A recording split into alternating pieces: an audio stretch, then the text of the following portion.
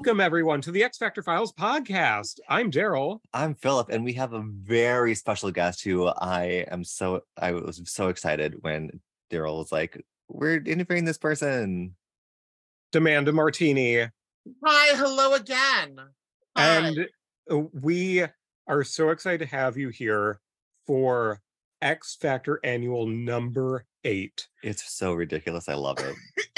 It's a wild ride, everyone. Get ready. It is. First of all, we should, the elephant in the room, we've covered so much X Factor.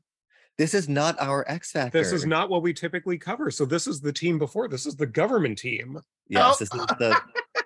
So X Factor Investigations with Maddox and Siren, like in the 2000s, is like, I did not know I had read this issue. And then as I was reading, I'm like, wait a minute, I've seen these people before. I've read this before. And it was because I did a backup like early in our podcast of like, what's some background of this team? And you picked this issue, apparently. I did. You're like, I need some background on Peter David's prior team. I'm reading X Factor Annual number 8. I did. But I will say, I mean, one of the backup stories is a good little like recap of everyone's kind of like origin. So like fairly good. It is. Yeah. Yeah. So Philip, do you want to start us off with the recap as we're walking through set the stage for us? The stage is Batman, but make it Marvel. So apparently people are not as angry about trademark things. So we've got Batman starring Adam West and Burt Ward on a what's the word? A movie marquee with this little kid and his parents coming out, and she is bedecked in pearls. Of course. I mean, you can't have this story without a woman in a pearl necklace. Although, what is she going to clutch? But again, I am going to say it again. I mean, I've said this every time I've seen a Batman origin story. If you grab pearls and you break them and the pearls fall off, they're not real pearls. Like Martha Wayne doesn't wear real pearls because they are knotted individually on a pearl necklace. That way when it snaps, they don't fall off because they're expensive. Oh. Like one might fall off. Right. Like if it breaks, you don't want all like you don't want all rolling all over the room everywhere. So to quote the incredible Truth or Dare, Madonna's Truth or Dare, Martha can't afford real pearls. Martha can't afford real pearls.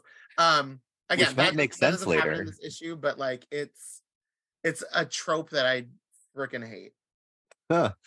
And we've got several pages of this. Like it's legit a Bruce Wayne origin story. And it's also like, why? Why do we have this?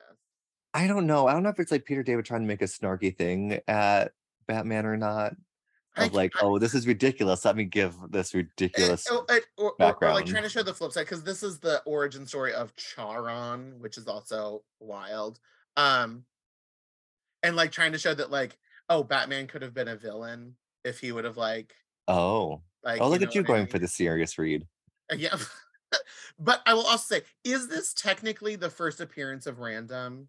Or was he already a character in X Factor at this time? I have no idea. This is the only X Factor of this era that I have read. So clearly I didn't do that much research. I read this one and it's just spoiler alert, I guess. But again, this issue is 30 years old. So the assassin that comes in to kill Charon's parents and is acting as the sort of Joker figure, whatever you want to call the person who kills Bruce Wayne's family, has a gun for an arm. And when young Charlie rips, which also, what a cheap fucking jacket if you can literally rip it off someone's arm. As he rips it off the arm, you can see that his whole arm is a gun and it transforms back into a hand. Which again, as an X-Men person, I understand that this character is Random, who's an X-Men character. But again, Daryl, do you know, like, is this technically Random's first appearance, or was he already established by this point? I would need to look because we have run across other issues where there are different first appearance characters in the issue. We found Shard's first appearance, even though she's a mental construct, but still. Mm-hmm. And I mean, in the backup stories of other ones, you have the first and only appearance of some people as well. So I wouldn't be surprised if this is Random's first appearance. Again, as like when they like to do like as a cameo appearance. Yeah. So Charles his first appearance was X Factor 88. So that probably came out, which was March 1993. So right around the time that this issue came out. Yeah. Which then I guess is then up to the reader being like, oh well, I read both of these at the same time. Or around the same.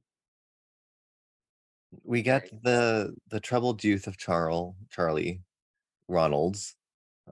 He's angsty, he doesn't play well with others, he maybe sometimes only has a friend of a young strong guy.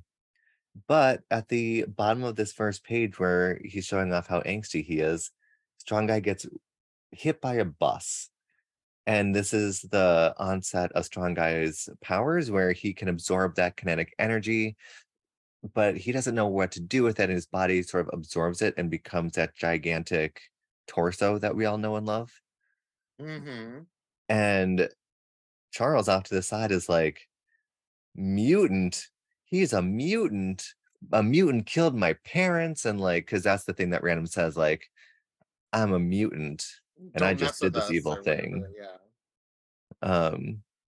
So he like tries to smash strong guy's head in with a rock, as sociopaths are apparently want to do. Yeah, because Charlie is a full-on, we're gonna get into even more disturbing behavior. Super disturbing. But strong guy can't control his power and is like, help, make it stop.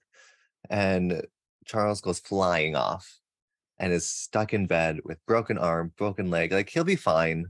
He might have a limp, but they're clean breaks. He's got something going up his nose. And I did like this little thing while he's in the hospital and the people on the other side of the curtain are using a Ouija board to get Mary Jo Kopechne. It's a good Ted Kennedy callback in an X Factor comic that I didn't expect. I don't know who that is. She is the woman who died when he drove off a bridge in Chappaquiddick. Mm-hmm. Oh. Not convicted, allegedly. Allegedly. He was super drunk and there was a cover-up and she's the young woman that died. Oh. So the nurse is like, could you always keep it down? We've got other patients. I need to rest. Why are you fooling with a silly Ouija board? Magic and talking to the dead? What a waste of time. Oh, it's not going to be a waste of time soon in this comic. So little seed planted. Then we get Creeper Charles. He's all healed up. He's back home. The foster family has moved. And the mom was like, what happened to my good carving knife? And the cane that Charles has now has a little slit in it, and he's stalking this poor neighbor cat. Animal cruelty moment. Mm-hmm. He does what sociopaths do and terrible things to the cat, and that's how we know. That's all we need to say about the animal. Yes, that is how we know his evilness has been upgraded to where he's a full-on psycho, and then the neighbor girl is freaking out. The parents go to talk to him, and the dude is pounding on the door. Let me in. We need to talk to you. And the foster mom was like, we just want to talk. And they open the door. There's a candelabra on the bookcase. There's some flaming pumpkins on the bed. He uses the pumpkin chandelier is what really got me. And he's just backlit with his back towards them, being super creepy. So like nothing. And he's like, what do you want to talk to me about? And they're like, nothing. This dude is just pure evil, is the point of all that, dear reader. Mm-hmm. Fast forward to Strong Guy and Polaris being on a talk show. They're on Donahue. They're on Phil Donahue.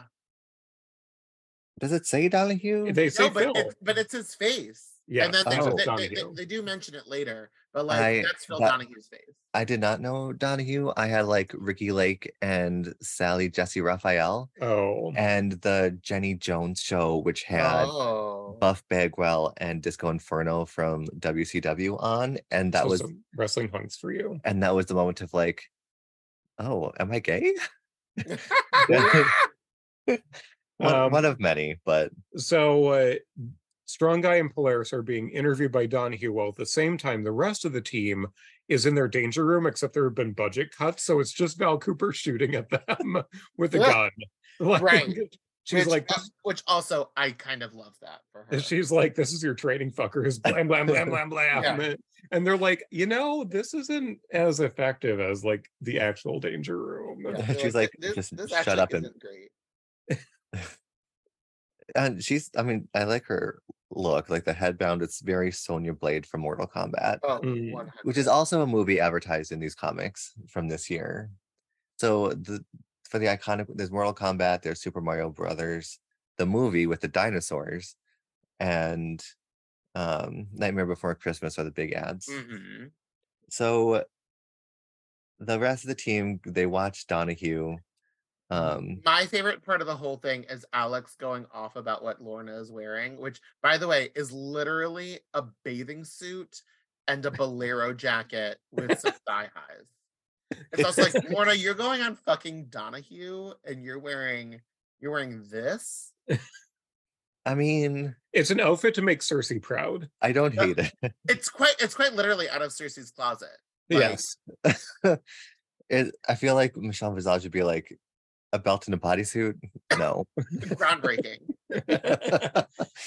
And Strong Guy has a discussion about like, is it a disability to be a mutant? Is it not? Like, why do people want to say like you should be cured, like you're ill, like we don't see it that way? So also this whole GC thing, what I'm assuming that's something that Peter David tried to make happen instead of saying mutant. And I don't recall it or like why it was a thing or what it even stands for. No, gene something. I didn't know either. I just sort of rolled with it. Me too.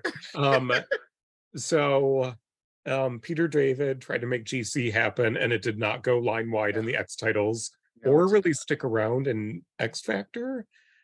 Gene control. I don't know. Anyway, it's slang for a mutant. But we get some classic Strong Guy. He calls the dude Donahue a Bjork. Blork with an L. I keep not Bjork, the Icelandic singer. No, it's not Bjork. He does not call Donahue Bjork. Then we see Charlie / Karen. And he's like Wish.com Black Tom. Yes. He's got a staff, like his cane has now evolved into a staff with a little skull on it. He's got the black robe with some red highlights. He has a desk chair made out of skeletons. He did not wear it better. Like, he did not. We're here for Tom Cassidy and his on again, off again with Kane Marco. Right. He goes up to the roof of his building and draws a pentagram, and he's like, I need to do a ritual. He's been preparing for this ritual. He got all this stuff. He says only one line, and then like it's up to the narration to say like, this is the creepiest laugh you've ever heard. Imagine the creepiest laugh, but it's worse than that. It's RuPaul coming back from a commercial break. I will say the art here, like the little demons and the flames, is kind of cool. Oh, yeah. on the pentagram page. Yeah. Yes. Ooh, it's serving Chernabog from Fantasia, which 100. One of my favorites. So yeah, he's doing the opposite of the monologuing that is so prevalent in that Ronan did in another annual that we covered. Mm-hmm. Ronan gave away the farm in his dialogue. And this guy, he's just like narrator. So we're basically seeing the inside of his twisted mind. He calls forth a very muscle daddy demon, but with a very odd name. The name was Clute. Yeah, Clute. Like, which apparently this demon has appeared before and was like the enemy of the Hulk or something, and I don't get it. Which would make sense because Peter David was on his 12-year run on Hulk at the same time. So he probably borrowed a villain from his cache of villains and was like, Clute can appear. I will say a comment for the end that may or may not be a spoiler for you from comics that are, 20 years old. Okay. So Clute comes around and he's like, hey, loser, what's up? And he's like, I'm protected in this pentagram. And Clute's like, fuck you are. And like, lifts him up by a nail. Yeah, it's like let's fuck around and find out. And he's about to eat this fucker. And he's like, wait. What if I can like do something for you? What if I bring you souls? Will you give me powers so I can defeat my enemies because I hate X Factor? And he's like, I'm glad you brought them up. I'd like them. But first, like, make them want it. Like, I get their souls, but like they need to be tortured souls. So can you do the torturing part? And like then they need to beg to be released to me. Like put them through the ringer. And Karen's like, you son of a bitch, you got a deal. Let's do it. And it's weird, like the demon's like, did you say X Factor? Interesting. I've acquired a number of recently deceased who have complained bitterly about them. Which is setting up like a classic Peter David like joke coming in a page or two where he's like, I've acquired some souls. And at this point you're wondering like, wow, like who did they kill that is so embittered? They've been talking about this team, like, read on. And how did a demon from the underworld hear about an X team, but not X-Men? Yeah. Like, not mainline X-Men. And there's a reference in here that there's going to be a war between the underworld deities, and Clute needs to like amass some power, beef up his squad. He needs these souls. So he's like, yeah, I'll give you some power, just bring me souls. And the way he gives him power is to make him like look fucking ratchet. Like, right. He just like burns him to a crisp and gives him like one like big glowy eye. It's very weird. Yeah. And by empowered, I mean fried, deep fried, like chicken. Yeah. Right. Yeah. And it's a thing. So now we're back at headquarters. I do like Val Cooper's team suit, like her action jacket. And she's got a utility belt. She's ready for the field. I want to do a Val Cooper X Factor look, but first I'm doing that bitch Val Cooper from the upcoming X-Men 97 look. I'm very excited for, but like the bitch Val Cooper though, like I've always liked Val Cooper. Yes. Just a side note for Val Cooper fans out there. I've always been a fan of Val Cooper. I've always loved the fact that she has been like that bitch who's like kind of Machiavellian, where she's like, what's going to be the best for me and whatever goals I am trying to achieve in this moment. Like, let's do that. I fell in love with her fairly early on in like her appearances, because like when I started doing like my back reads of X-Men. She also makes appearances in Mutant Genesis, the Christopher Golden written X-Men novels that were around this time, which are excellent. Highly recommend. It's a trilogy of books called Mutant Empire. I also firmly believe that had they used Val Cooper instead of Moira McTaggart in X-Men First Class, that movie would have been so much better and it would have made way more sense. Oh, yeah. Because then she would have been a government agent and not... anyway, it would have worked just a lot better. But what really, again, I already loved her, but what really solidified my love of her is the Cerebro podcast episode on her, because listen, pull up that ponytail, get a crowbar, and she'll take out your kneecaps. Like, I love her. I do too. And I feel like people dislike her, and I see that on the internet, and I'm like, no. Granted, my exposure is very limited, but still, she gets it done. Right. And she does it in because like a multi-ethical way. Done. Yeah. They're in a team meeting, sort of. Like, she's trying to talk to them, but they're playing cards. They're debriefing Donahue, and I appreciate the Madrox stuff. If there is one person who who I believe can write Madrox supremely well, and it is Peter David. Right. Fact. And it's evident even back in the early 90s in these issues. Val calls them lazy, and he says, "I resent you saying that." And she's like, "What? You think I'm wrong?" And he's like, "No, I just resent you saying it." Right. And also, Val Cooper will tell you how it is without any sugarcoating. And Exactly. yes, I stand. But the team gets attacked, and Quicksilver, he knows because of his senses. I guess. Right. So he grabs Val. Havoc grabs Polaris, who is wearing the same bathing suit before, but now there's like a utility leg garter. She's got utility garters over her boots. So this is her actual gold uniform when she's like, "I'm defeating my eating disorder by wearing the least amount of clothes possible." Oh, What? no. Yes. I mean- Legitly, that's what happened. She has one therapy session with Doc Samson and decides that the way for her to defeat her eating disorder is to just start wearing revealing clothing.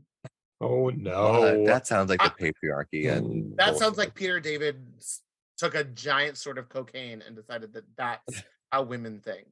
So the attack that's happening is it blasting through the window. It's a fiery blast, and it's Karen riding a gargoyle's.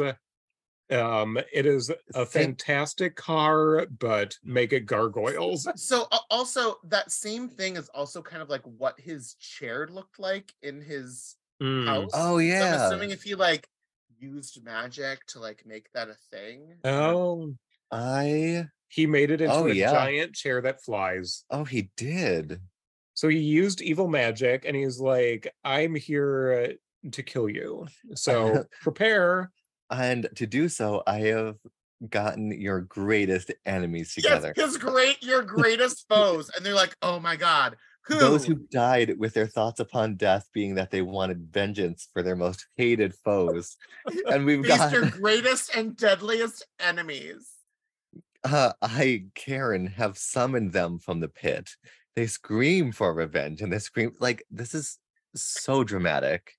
X Factor, face your deadliest. At him with like his burnt purple body, like whatever these like mummy wraps are around, like biker shorts, and then just like this green cape. Like what? And these bracelets that don't fit. Like, ma'am, what is this look? I've had so many thoughts about the bracelets in this era of like, why are they discs? Why are they spikes? You can't touch anything without stabbing yourself. Right. And the wraps on his face are not the same color as the wraps he's using for shorts. None of it makes sense. But I mean, even the little demon on his staff is not Clute. Who is this other demon on his staff? It's Lexington from from Gargoyles, the red one. Because Lexington's like the little guy. I think Brooklyn. It's Brooklyn from Gargoyles. I'm like, you are off brand. You are empowered by one demon, but wearing another. The whole book is a mess. There's this big reveal. We've got face your greatest and deadliest enemies, Professor Vic Chalker, Carnivore, which is a dinosaur man. And I stand a good dinosaur man. And number one fan, which is this dude with like those medieval hats where it has the ribbons coming out and there's like two horns. This dude, like, it's got those cones, but it's just his hair. Yeah, number one on his chest. The villain from Sonic. It's giving. Oh yeah, yeah. And he's got propellers where his hands are. And apparently these are all characters that happened previously. Yes, there's references. And like there's a little box at the end, but my favorite is literally the next panel when the entire team goes, "Who?" Yes, they're all like, "Are you sure you don't have us confused with X-Force?" I mean, everyone confuses us with X-Force. And how are these people that we've just never heard of? Also, I didn't know that this was Rain until like now. I thought this was Feral because of the hair. Right. Well, everybody kind of had that hair in this era. But one of my favorite things that Guido says is, "Here's how you remember. We're the one team that doesn't have any action figures. Says the one character who got an action figure in this era. Oh, that's true. That Build-A-Figure that when we cleaned all of your action figures. Wait, what? He wasn't a That's- Build-A-Figure. He had his own X Factor suit, strong guy action figure. Oh, that Yeah, came we're out in talking the about X-Men. we're talking about Toy Biz. Yeah, the Toy Biz action Oh, figures. Yes. got it. And because Madrox did get an action figure, but it was a mail away figure Oh. later in the 90s through like Wizard Yeah. Like or he- Toy and, Fair. and like Polaris eventually got a repaint of Rogue, and Wolfsbane got that the two terrible figures. One that was like that New Mutants run, and then the other that was a repaint of Deathbird that they glued fur on.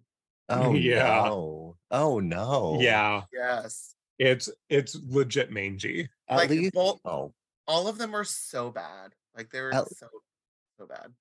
at least in X Factor Investigations, like where she's super wolfy, that would be a fun figure. Where Yeah. like actually wolf shaped. Yeah, the one from the New Mutants line is so wild. First of all, she has this long hair that's like She-Ra hair.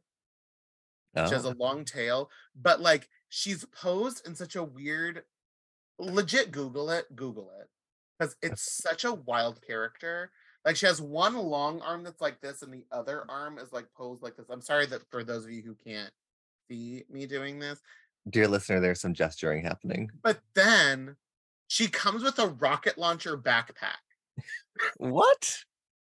It's so wild. That character. Hold on, I'm gonna Google it right now to show you. Okay. And Okay. Havoc, I have the Toy Biz Havoc as well, Oh, that's right. Yeah. who had like the jacket. jacket, the cowl, everything about it. So And they're anyway. like, who are these jokers? And then they battle them. And Strong Guy gets blasted immediately by Karen because Karen has some. Okay. Here's Teenage the mangy Deathbird repaint that has fur on it. Oh, Oh no. yeah. Wild. So again, It- well, when this episode airs, remind me to like post these. in Okay. our story. Will Okay. do. So And then the other one, hold on, it's right here. So this, oh no, this picture doesn't give it full justice. So this is the character like out of the box. Oh. and the Rockets. Oh. Yeah. Oh, and a rocket launcher. no. But like the best is when she's like actually. So like again, this is her like sitting. Oh. Come on, focus, camera. Oh. As the camera focuses, it just it just gets worse and worse. Oh. But like yeah. the way that you like have to like sit her, like it's Articulation has come such a long way. And apparently, Oh. apparently, face molds have also come a long way Yeah. because yes, that's real bad. it's so wild. It's so wild. Like what were they thinking when they molded this character? Because like Were what they? people wanted, so this right here is obviously someone's custom. Like what people wanted is Yes. Yes, that one Like- looks good. That one looks like her in the Right. comics.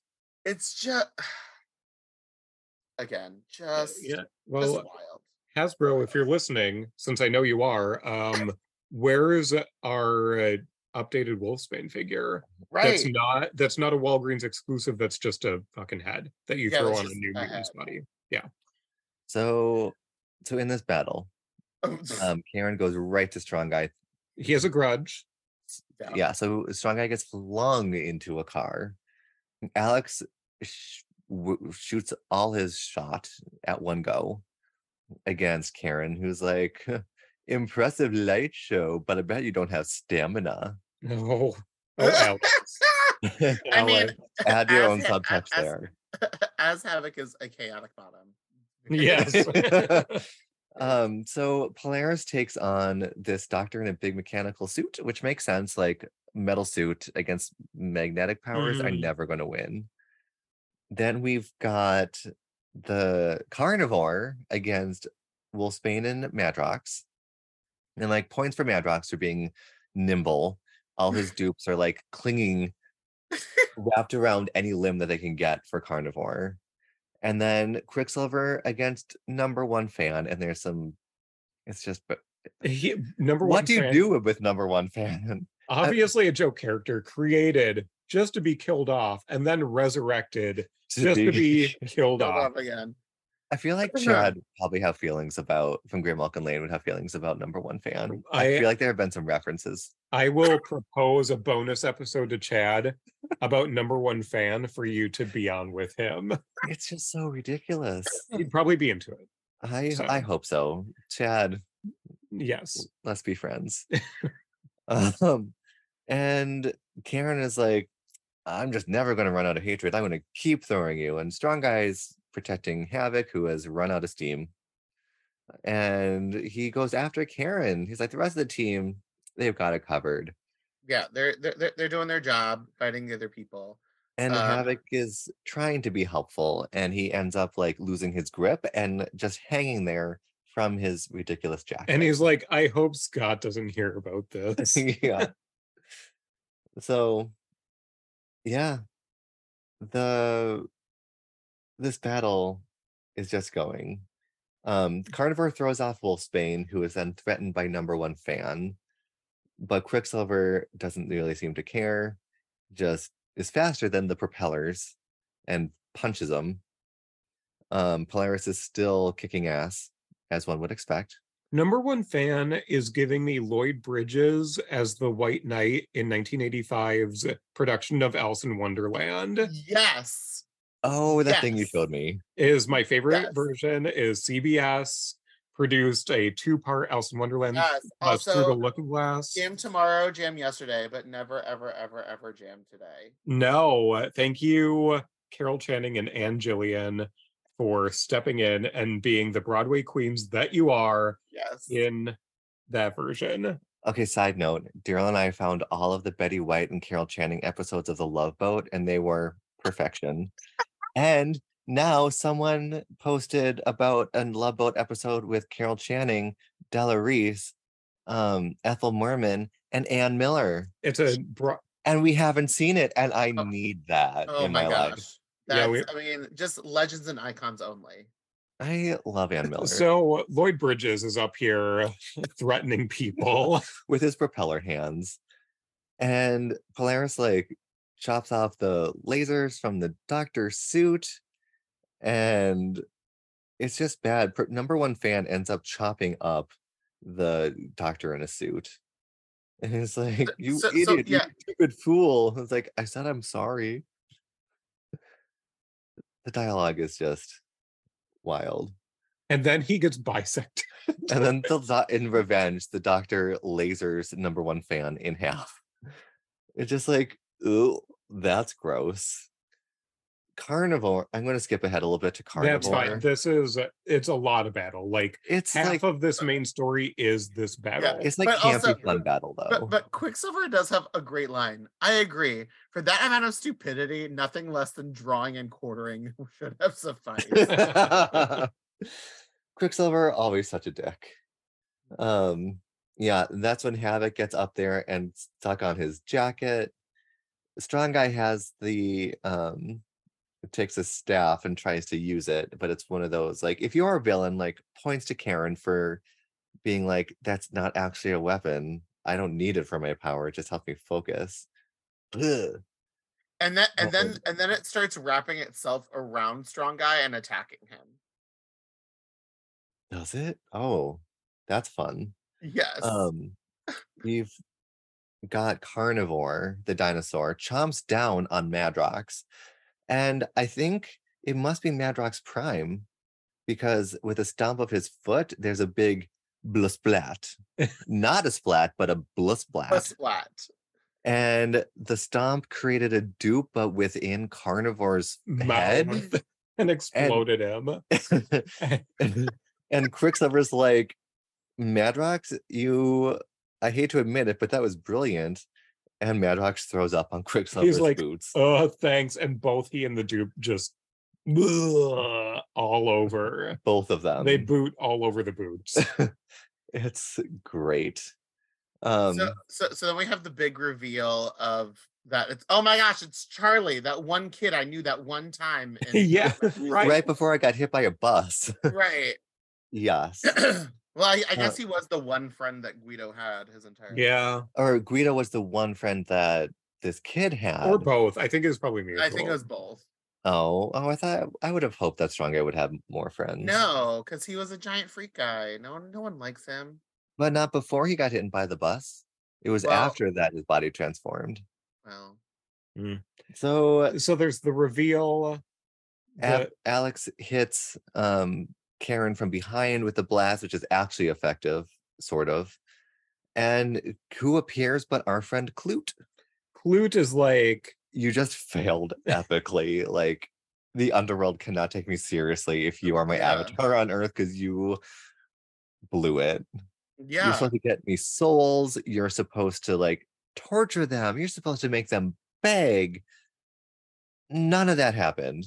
So I'm bringing you to hell, and guess what? Your parents are here because your mom was a high-class hooker and your dad was her pimp, and that's why they're in hell, which sex work is work and not a sin. So that messaging a little off. I still think it's comedic that he's going to have to spend eternity in hell with his parents. Yeah, and Clute's just like, okay, bye. Right. He was like, I'm gonna cut my losses here. I'm good. Yeah.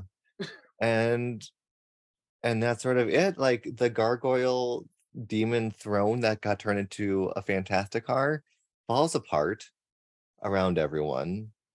And Polaris brings it down safely so no one gets injured or dies. Well, Strong Guy had to protect Havoc, because if anyone's going to get hit by a rock, it's going to be Havoc. He's such a sweet, sensitive bottom. And then we get the patriarchy rears its head again. So if this is the original Kane that the Charlie had when he was in his nascent sociopath phase, with the knife in it, and Strong Guy is like, what's this button, as I'm standing behind Polaris, who's wearing nothing, and there's a snick, and Polaris goes yow because she gets jabbed. The thing is, it's not just like a little needle, it's a whole fucking knife. He stabbed her in the ass. That's not funny. Yeah, it's, we see what you were trying to do, and it should not have been done. No, right. Like, it tried to end on a comedic beat that really falls short. Yeah. So that's the main story. And then we get our first backup story, which is the one you referenced, Amanda, where we go for it. Yeah, I mean, not a lot really happens. It's just kind of them hanging out, and then throughout it, and we come to find out at the end of the story, it's just Val Cooper just sort of like reading through everyone's files, which is weird. Yeah, but for Val Cooper, like, it makes sense. Like, she would, and she's copying the files. So she would have done it a long time ago when she formed the team. Like, Val Cooper's not a woman to go into any situation unprepared. Like, you meet with her, she has a dossier about every book that you'd never return to the library. This might have been at the beginning when she was first assigned the team. So I'm gonna say, I'm wondering if this is like towards the beginning of the team forming, but there isn't like a beat or anything to tell us that it's at the beginning. No context. But so we do find out that when Polaris has IT issues and you say, like, I'm going to throw this computer out the window, she literally does it. So she fucks up the computer. And that's when. But also, that's a very Lorna thing to do. Yes. She's like, oh, this isn't working, smash. Yeah, that's fair. And there are some like other fun developments, like Quicksilver's building a house of cards, because in therapy with Doc Samson, he's like, do something to focus, to take the world at its own pace. Do something that you cannot do super fast. Yeah. So also, number one, yes. So again, just kind of like skimming this again. So I also want to reiterate that, yeah, I think that's at the beginning, because again, so the whole reason Lorna's mad is that she can't get access to anything on the computer, and in true government fashion, and anyone who has worked for the government knows, just the reason you can't get it is because the House committee funds this department's going through our mission logs and training efforts to reevaluate our progress. It's like the process is happening. We just have to wait for it to like settle, and it's like, It's that's an audit. every time. Yes. For again, anyone who has ever worked for the government, like, yeah, that's what happens. Like sometimes the next day you go to log into something, you don't have access, and it's like, oh well, that's because this and this and this needs updating, and we have to recompete for the contract, or we have to. It's like, ugh, ugh. Oh, as And someone she's who like, works in local government, I feel that. yeah, and she's like, don't worry, it's all routine. You guys are fine. And this And also, I love the fact that they live in Georgetown. Georgetown is one of the worst places, like, because there's no metro in or out of Georgetown. It's designed that way on purpose. It's to keep, quote, poor people out, like, because Oh, yeah, for it keeps public transportation out of there, and it's just like, ugh, you guys live in Georgetown, the worst. And also the fact that she's like, oh, just real quick, I have to go to a meeting on Capitol Hill. That's not very close. Like, that's gonna take you a minute, especially in days before Uber. Like, man, that's gonna take you a while. yeah. maybe she just had it with the team. It's like, I need some air. That's as a good excuse as any. So I would recommend this backup story to anyone who's new to the X Factor team. Or new to a lot of X-Men. Like, if I had read this before, I'd be like, oh, that's cool. Now I actually know who these people are. And it gives their history from like 1960s to Right. on. Present day.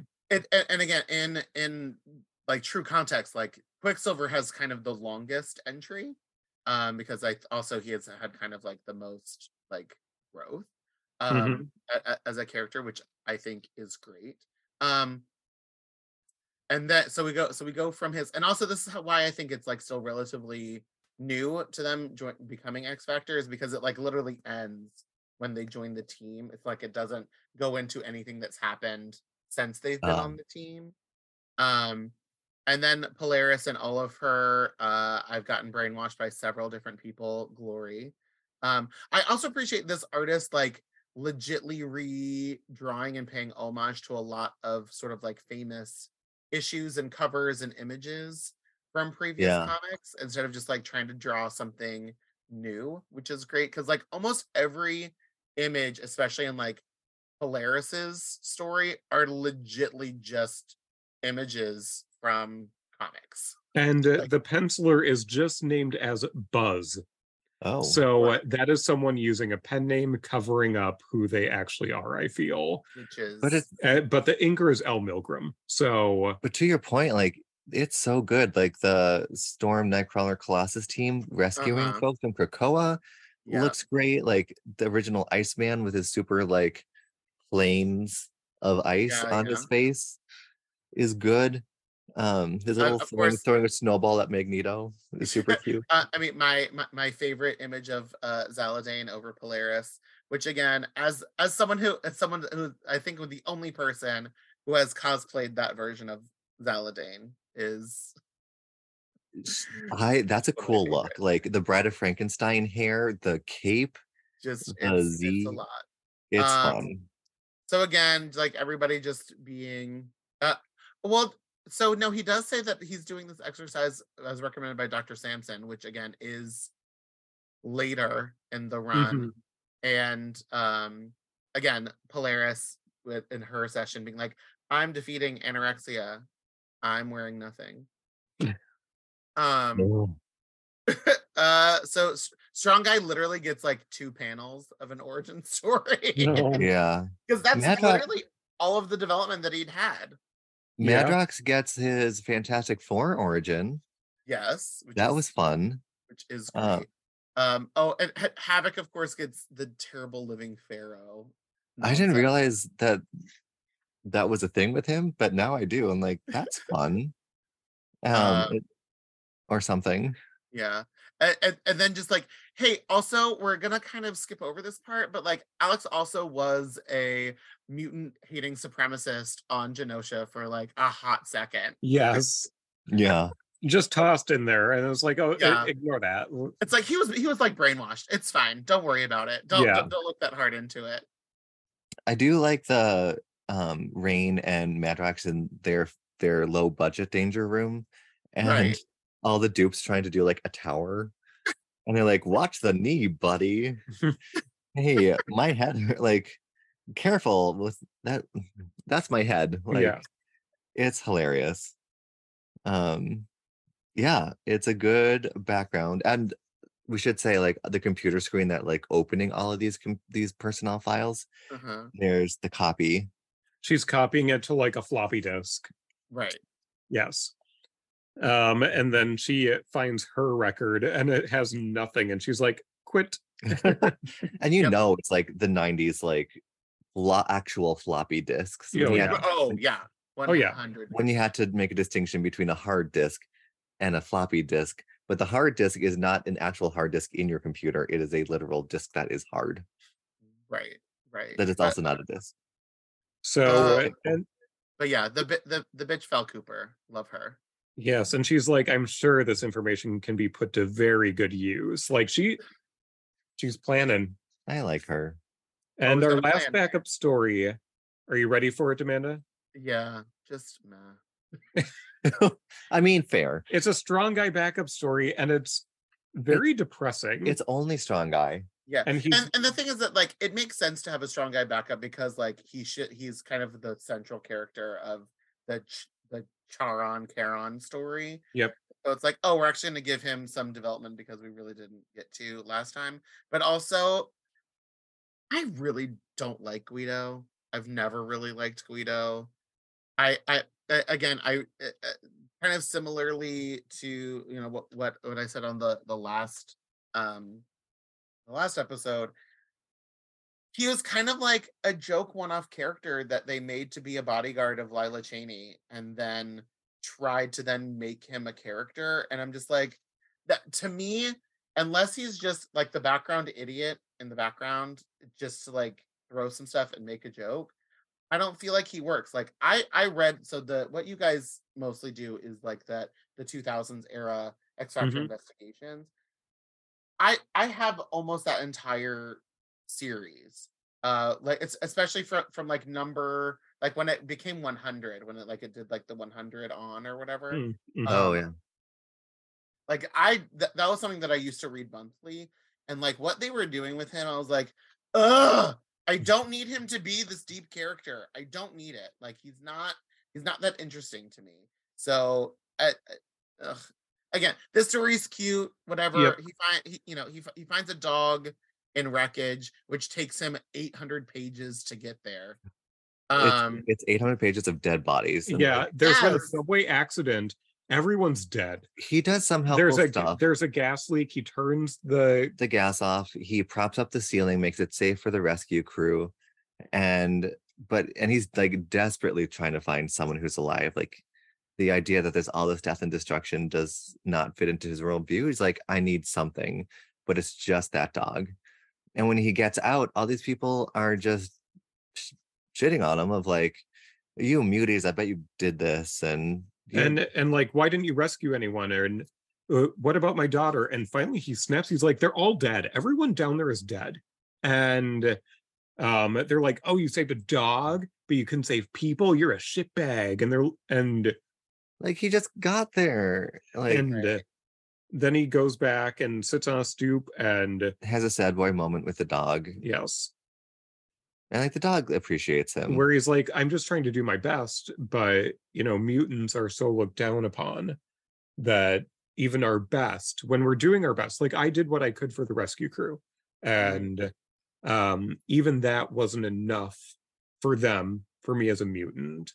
Yeah. And like there's nothing more I could do. Has the sad boy moment, the dog gives him a little kiss on the nose, and that's it. It's sort of a downer to end the issue on. Yeah. Like for something that was more fun and campy at the beginning, and like that ridiculous battle. Again, it was a weird turn again to give him character development, which I'm like, and that's the same thing, like the character development they try to give him when he like dies in, I mean, maybe spoiler alert, because I don't know where you guys are in your rerun. I finished it. Daryl has not. It's fine. Go. but yeah, but like when he becomes like, because again, that story is at least 10 years old by now. Oh, Uh, absolutely, yeah. but like he like becomes like the king of hell or whatever, and I was like, Guido, for what? For for why? Like why is this the way that you guys did this?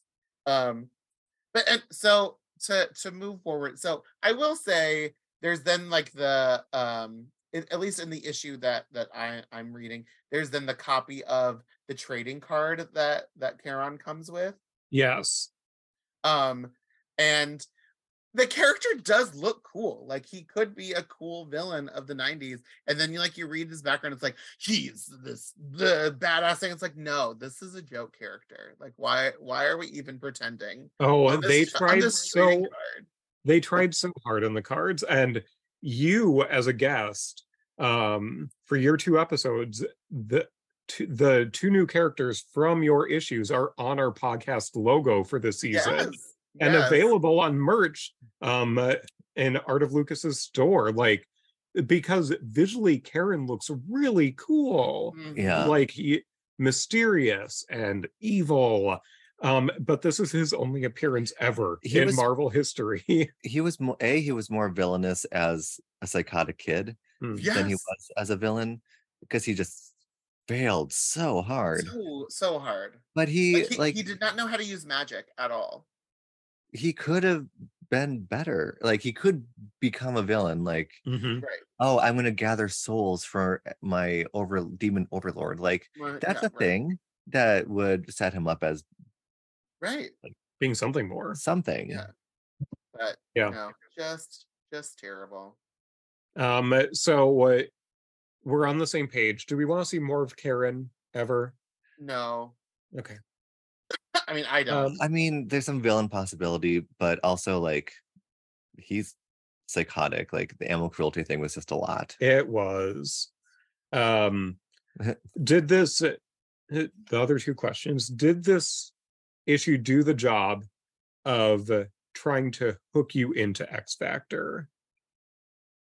I say kinda. I'd say the backup story did a lot in terms of So the backup story is good for bringing in new characters. So I always say that some people complain about like those recap kind of issues, but my 2 points to that are, number one, the first issue that I ever bought with my own money was Excalibur 41, and it was a very it was early on. I was just kind of learning about comic books and whatever, and I bought that issue not knowing what it was about, but it happened to be the issue where Lockheed gets put on trial by his home planet, and it's just like this backup story. It's just a retelling of all of the members of Excalibur's origins, and from the trading cards, I knew about Nightcrawler, Shadowcat, and Phoenix.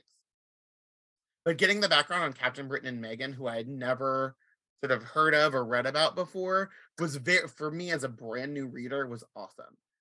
Number 2, as an actor, there's a reason that Shakespeare, when he writes stories, there's always what I call the "in case you fell asleep" monologues. So when I was in college, I played Friar Lawrence, and usually in more modern version, like when people redo the play, remountings of the show, they cut 2 giant monologues that Friar Lawrence has from the text, because number one, it's Shakespeare, so there's no copyright on it or anything. It's public domain. And number 2, they're literally those, oh, by the way, we know that we're performing this 4-hour long show in front of a crowd that can't read or write and is there for the party and is drinking and talking and yelling. So like these monologues are hey, so if you weren't paying attention for the last hour, let me catch you guys up and tell you what's going on. And in these, especially like this time period, these older issues, these were very important to me as a reader because it gave us background. There wasn't Wikipedia. There wasn't, Google searches. A lot of people didn't really have like a lot of nerd friends. I know that when I read comics, it was like more of like a secret thing that I did at my home by myself. I didn't want to talk to people at the comic book store. Like, you know what I mean? It was like, you kind of had to like find your own way of finding about, out about stuff. So these were very important. So yeah, I feel like this, and it gives you like the flavor of like Peter David's kind of run, where it's like it's kind of campy, also weirdly dark at times. Mhm. But still for the most part, just like fun superhero nonsense. And I feel like this book kind of kept with that. Yeah. It definitely hooks me into I want to go back and read this team of X Factor, because it It's did well read. expose me to, like, I've read a lot of Peter David and his humor. I'm glad it's present back then. Like, I've read more modern stuff with X Factor Investigations and Captain Mhm. Marvel, where the humor is very front and center. And I'm glad that that's just the tenor of what he was writing and how he approached the team, even when it was back in the 90s. And he is part of that X office as well. Mm. Yeah. So for me, it did the job. Nice. So, Demanda, as we're wrapping up, where can people find you?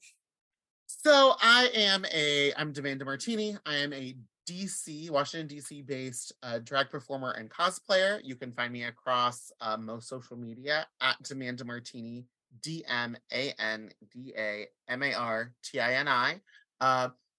Coming up, if you are someone who goes to conventions, I will be at FlameCon in August in New York City. I will be at Fan X in Salt Lake City in September. I will be at Farpoint in Baltimore in February, and I will be at WonderCon in March in Anaheim, California. So those are like my big upcoming conventions. Again, I'm in DC. I perform all the time. So come follow me on social media to find out where I will be. I perform at a lot of brunches. I perform at a lot of weekday bingo shows. So yeah, so come find me. And with all of these conventions coming up, I have a bunch of new cosplays that are coming, which are Ooh, exciting. Very Um, exciting. so come follow me and join in the fun. thank you so much for bearing with us as we dragged you on this journey in the 1993 annual. Always a pleasure. Yes. Yes, thank you guys so much for having me. It's been a lot of fun. And everyone can find us on X Factor Files podcast on Instagram and Threads. Please find us on Threads and discuss things with us there too. And until next time, we'll see you later. Be well. Bye.